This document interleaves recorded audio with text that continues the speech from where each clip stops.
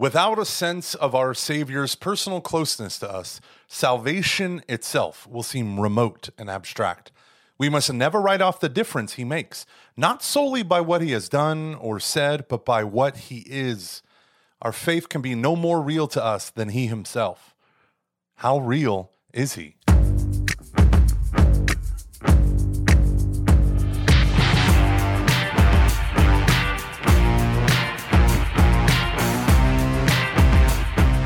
Welcome, everybody, to Every Knee Shall Bow, your seasonal Catholic podcast on evangelization and discipleship. I'm Mike Gomer Gormley, and I'm here to walk you through the essentials of what it means to follow Christ as a Catholic disciple. Let's begin. Last week, we introduced this season by talking about the individual calls of each of the apostles that Christ made. For instance, Matthew's call was not Peter's call, was not Paul's call. Matthew was a collaborator with Rome as a Jewish tax collector, which he had to leave entirely behind. Peter was a fisherman, fishing with his family business. He caught a superabundance of fish in Luke 5, and he had to leave that behind. Paul was out to arrest and murder Christians, and let's be thankful he had to leave that behind. The context of the call is as individual as every person, but the objective of the call is always the same. Come, follow me. So what we want to do today is ask a new question. What is the problem for which Catholic discipleship is the solution? What I mean by that is this. There is a crisis in the church today. I don't know if you've noticed it. We all know this. We all know there's a horrible crisis going on in the church today. There's widespread confusion, doubt, skepticism, deconstructing discipleship. It seems like the only faithful Catholics are coming out of the third world, right? Developing nations are sending scores of priests here to America. Someone once asked Hans Urs von Balthasar in his last televised interview, where are the emergencies in the church today? And he responded somewhat hauntingly, everywhere. The emergencies are everywhere. When Frank Sheed wrote his book, What Difference Does Jesus Make?, he said that he would go before a group of kids and he would ask them this question. So he was going in the 1950s and 60s, and he's talking to Catholic school kids. You know, this is where Christendom still has a culture in the U.S., in Canada, in Ireland, in the U.K., and here he is speaking to these people. And one of the things that they would say, he said, okay, imagine there's no law, obeying church law. There's no holy day of obligation. Why should we come to Mass? He said the majority of the kids were really good kids. He said even some of them, the minority of kids, had a devotion to the Holy Mass. And he said the thing that shocked him was not a single one of those kids said Jesus or even Holy Communion. Another question that he would ask is, okay, so we celebrate the feast of Easter, Christ rising from the dead, the resurrection, the feast of Ascension Thursday, Christ ascending into heaven where he sits at the right hand of the Father. So here's my question to you. What's Jesus doing up there right now? What is Jesus doing right now? And he said none of them could answer that question. In Hebrews 10, it says he entered the heavenly places on our behalf. Okay, so he's doing something for us. What's he doing? He would eventually say that, look, Hebrews 7 says that he never ceases to make intercession for us.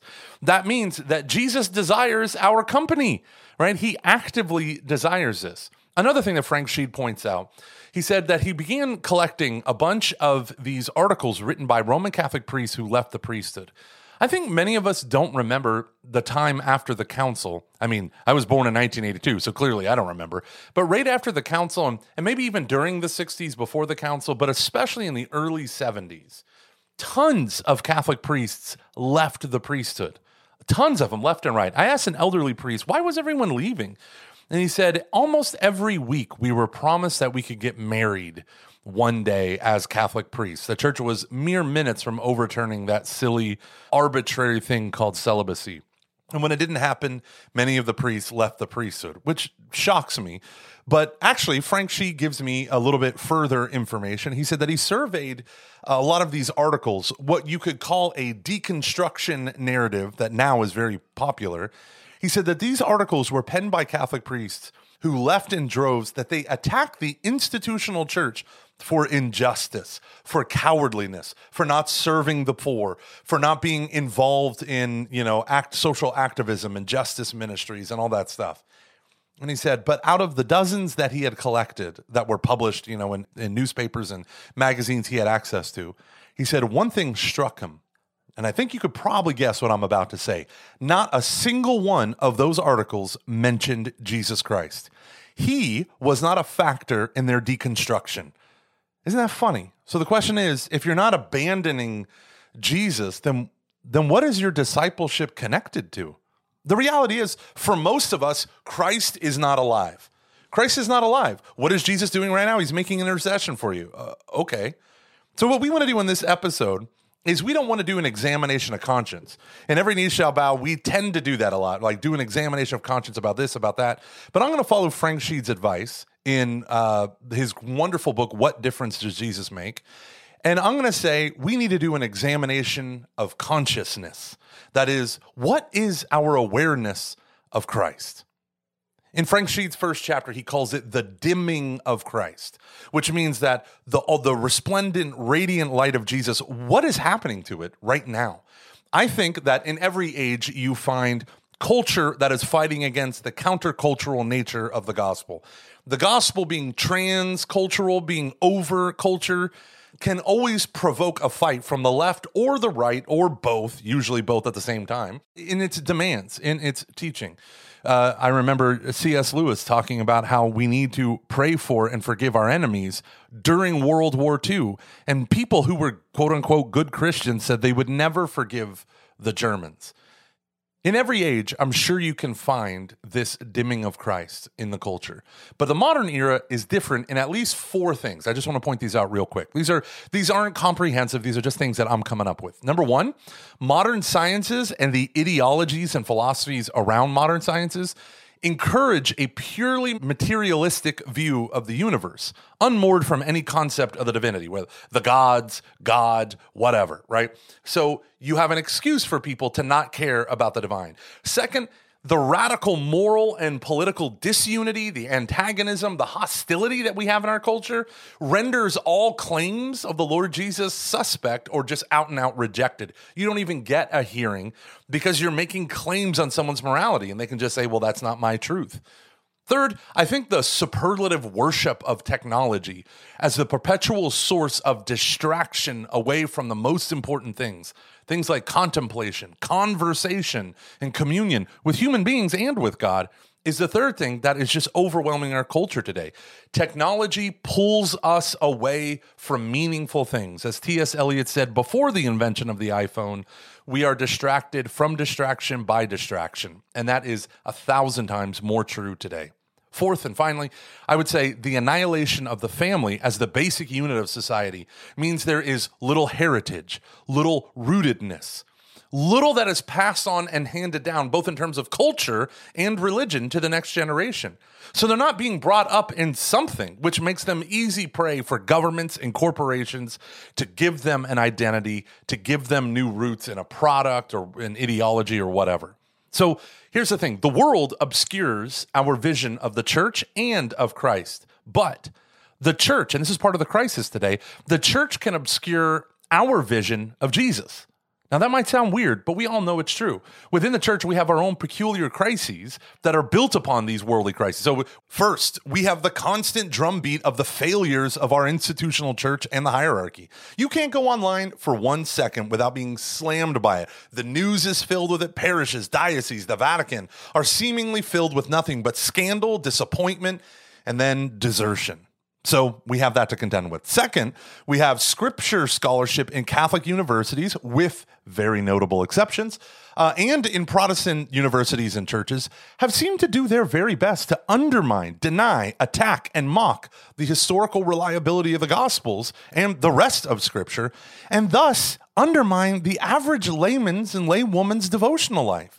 They've attacked the solid foundation of the Bible, sometimes with theories built on nothing more than clouds as a foundation. And it's super troubling. And because I had to study this stuff in college, I nerd out over this stuff, but we'll put the historical critical method and go through that stuff a little bit later. They can be useful. They can also be stupid. Third, the widespread confusion on liturgy. Yes, I'm talking about liturgy. But think about this. The widespread confusion on liturgy in its practice, its celebration, the so-called liturgy liturgy wars that we hear a lot about. These, though, tend to add more emphasis on the traditional teaching of the church of lex orandi, lex credendi. You should look it up in the catechism. It's a wonderful phrase.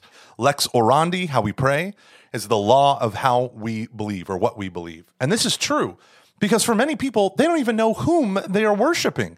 So when we have confusion when it comes to the liturgy, we will always have confusion when it comes to doctrine and vice versa. They mutually inform one another. Fourth, but not finally, I'm sure there are many more that I couldn't come up with. There are many who are sincere Catholics. They love their Catholic faith, but they don't know Jesus Christ. They don't know the Son of God, the Son of Mary, Jesus of Nazareth. They don't know the way he lived and acted and spoke and felt. We don't know this because we don't read the Gospels. Jesus promised to be with us to the end, and he actually wants to be with us. So that's the problem. What is the solution? The solution is Catholic discipleship. Now, when we talk about discipleship, what are we talking about? We're not talking about believing in Jesus. Let me get into this. Discipleship is how we follow Jesus Christ. The word mathetes in the Greek means literally a student of a master, right? So if you are a disciple, you are a disciplined one. You are entering into the discipline of a school of thought, or in this case, of an ancient rabbi, right? So you are entering into discipleship. Now, for Jewish discipleship of a rabbi, the notion was that you didn't just follow his teaching like we do maybe St. Thomas Aquinas, but we follow his very lifestyle. Namely, if you so love Thomas Aquinas, you're going to become a Dominican. But even more than that, you studied his very mannerisms on how he ate and drank, how he slept, the clothes that he wore, everything, because you wanted to embody the teaching, the school of thought, the way of life. See, that's it. Christianity is not a list of beliefs. It is a way of life. It is a practice. That's why the phrase, are you a practicing Catholic, is way more important than are you a Catholic, right? Because it's one thing to say, yeah, I was baptized, but I don't really go to church. Then the answer is, I'm not practicing. I'm not walking in the way of the Lord Jesus. Do you really think the dynamic, now think about this. This blew my mind when Frank Shee kind of laid it out for us. In the early church, do you really think the dynamic explosion of Christianity in the first 300, 400, 500 years, let's just take the first 100 years, the apostolic era, do you think this explosion of Christianity throughout most of the world, North Africa, into Europe, Asia Minor, into Asia, into the Indian subcontinent, do we really think that the people were like, great, Jesus Christ died and rose from the dead and he ascended into heaven, now I can go to heaven? What happened before his death, I don't really care about. Do you think people thought that? Do you think people acted that way? Like, who cares what he talked like? Who cares what he did for people? I just want to know that he died, that he rose, that he ascended, and now I get to go to heaven if I accept him into my life. No, they longed to hear the great story of Jesus. What was he like? What was he like? Must have been the most common question that was asked the apostles, the Blessed Virgin Mary, Mary Magdalene, all of the early disciples of Jesus. What was he like? What was it like to be that close to the Son of God? So discipleship starts with the question, what was Jesus like? And it pursues that answer by constantly returning to the Gospels and to prayer. Remember when Jesus says, I am the good shepherd, my sheep hear my voice, my sheep know me, and they hear my voice, and they follow after me. Right? I had a buddy who went, and I think I might have shared this story before, but I have a buddy who went to Ireland, and he was hanging out with a shepherd for the day. I don't know, it was like part of his program or whatever that he was doing.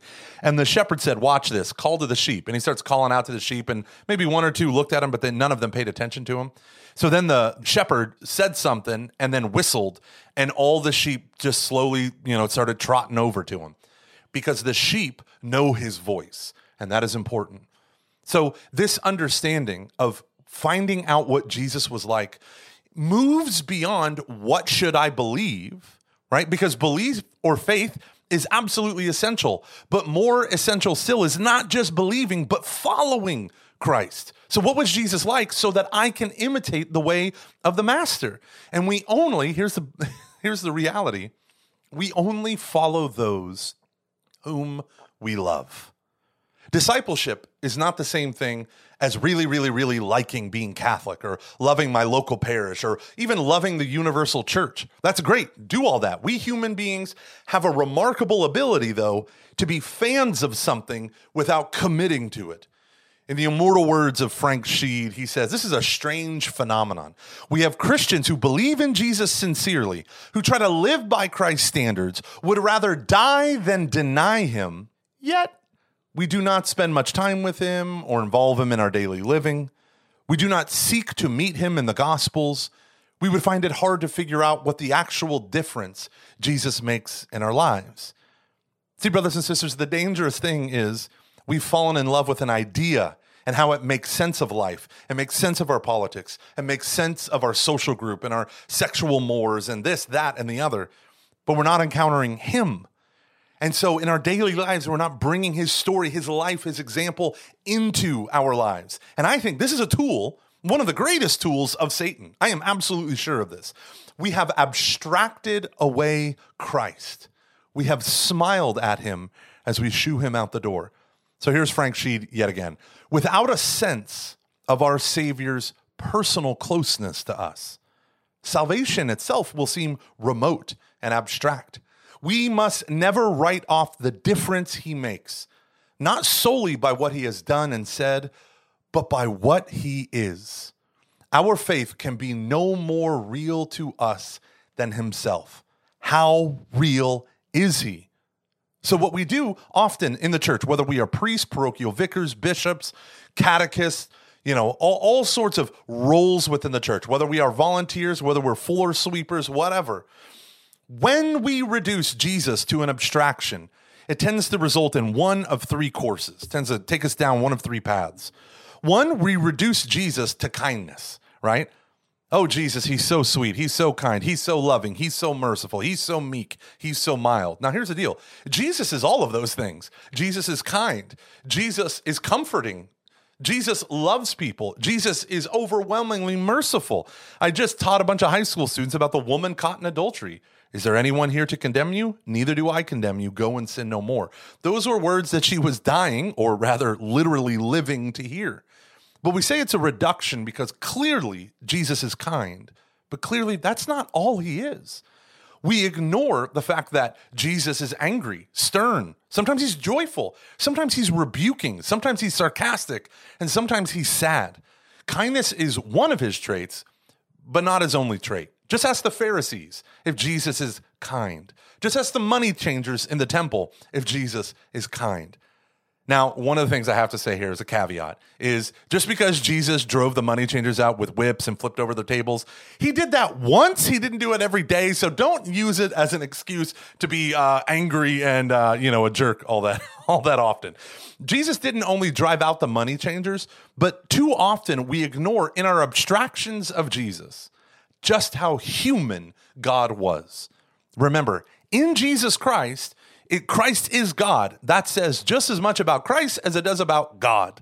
This is what God looks like when he clothes himself in human nature. So the first course is reduction to kindness. The second course is reduction to what we call neighborness. Now, this sounds a little similar, but let me push it a little further. Neighborness means that I find Jesus today, all the miracles and parables, well and good, good chap. And this is me patting you on the top of your head condescendingly. Like, well, good. But what does that matter for us today? What does it matter that he healed 10 lepers back then? What is he doing for us today?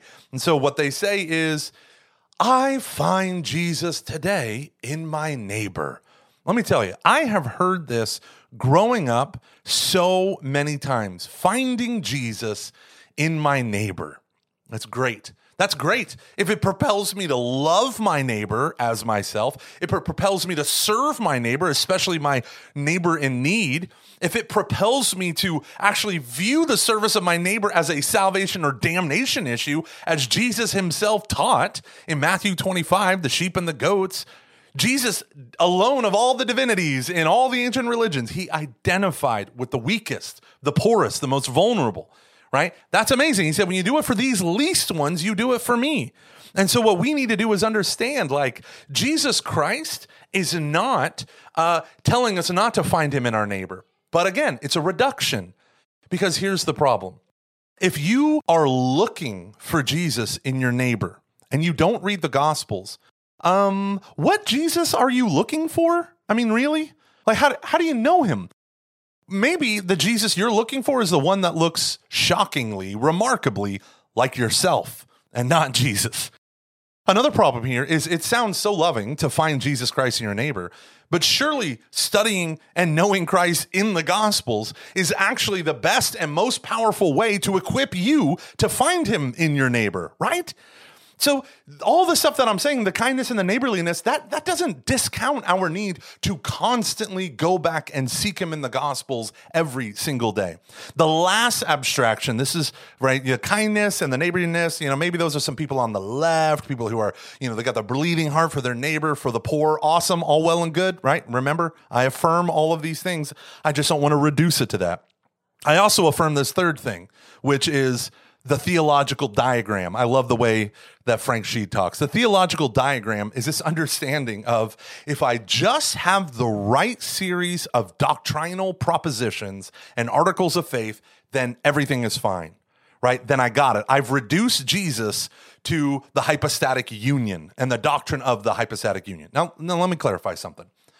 The dogmas and doctrines of Christianity teach the truth of Jesus, okay? But even the creed, the great creeds of the church, but especially the Apostles' Creed, the oldest one, that doesn't suffice for Christianity unless it's joined at the heart of the Mass with the gospel. When the gospel, think about the creed. It goes from infancy straight into suffering. Born of the Virgin Mary, suffered under Pontius Pilate. What did he do in the middle there, right? Well, guess what? In the Mass, which is so perfect, in the liturgy, we have the gospel proclaimed. These are the words and deeds of Jesus, right? So these are the words and deeds of Jesus right before we get to the understanding, the clear doctrines and dogmas. We need both, right? But we don't want to reduce Jesus to just these things. So too often I have found in myself that we have these precise Aristotelian categories, which again are true and good, but we actually think that we can get to know Christ by studying more about the divine nature and more about human nature, rather than spending time getting to know his actual deeds, what he actually said, whom he actually spoke with, and who he actually healed, and what their reactions were. Right? See, this is the problem because this is so dangerous. We can believe all the orthodox things, but we can lose touch with God himself. So, yes, I do believe these things are tools of Satan that he can use to destroy us. I think that very clearly you and I in the church suffer from the reality that the church it can blind us. Church politics, church suffering, church pain, church nonsense, scandals, all of this stuff can blind us from actually seeing Christ. But here's the good news. You don't have to sit back in what Frank Sheed calls a pious coma, where we do our scripture reading and scripture listening, right? We don't have to sit there and just let complacency overwhelm us. No, here's the beautiful thing. All we need to do is return over and over again to the Gospels.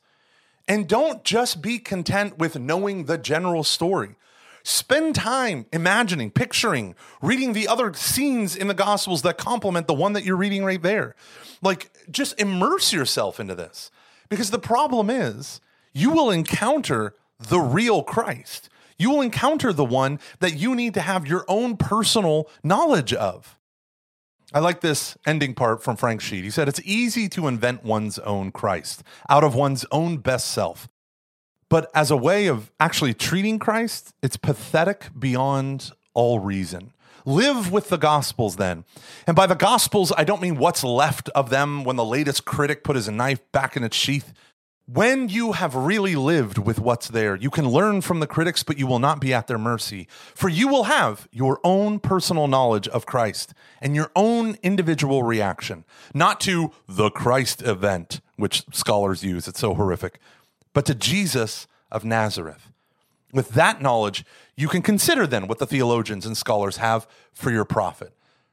So brothers and sisters, our turning now into discipleship says, if I want to follow Christ, I have to look at him in the scriptures. I have to encounter him in the scriptures, and not just him in the four gospels, although that's the principal place that we go to. I would also like to invite you to continue studying the Gospel of Mark. If you've been keeping up with us, if you did your homework from last week to this week, the challenge was read the Gospel of Mark every day. Do 2 chapters a day, one day do 3, and you'll be finished with the Gospel of Mark by the time this episode drops. But more than this, what I want you to do is do the same thing again, right? So when I say more than this, I mean keep doing Mark's gospel, because now when you go back and read it again, you will have familiarity with the story and you will begin observing details you didn't know was there. And maybe some of those details will challenge your theological diagram. And that's good.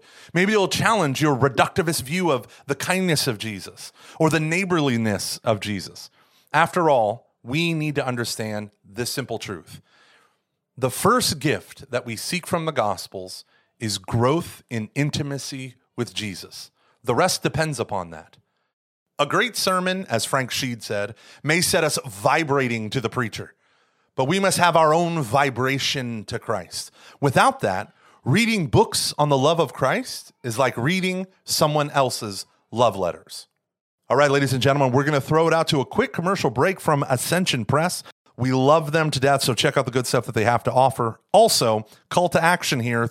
Text EKSB to 33777. That's EKSB to 33777 to get on our emailing list. So what I'm going to do is, as I reference documents and articles and books, those are going to be included, yes, in the show notes, but also in our emails. And we're not going to spam you. You're going to love it. So text us right now, EKSB to 33777. We'll be right back. 2,000 years ago, Jesus Christ chose corrupt, broken, imperfect, sinful men to be the foundation of his church. And because these broken, imperfect men chose to remain in relationship with Jesus, they became saints. And they were used by Jesus to transform hearts and minds 2,000 years later. I invite you to check out my book, Broken and Blessed, where you'll find practical tools to overcome habitual sin, to have a personal relationship with Jesus Christ, and to walk with an imperfect church toward a perfect God who is calling all of us to perfection over time. To order the paperback book or audiobook, Broken and Blessed, visit ascensionpress.com or Amazon.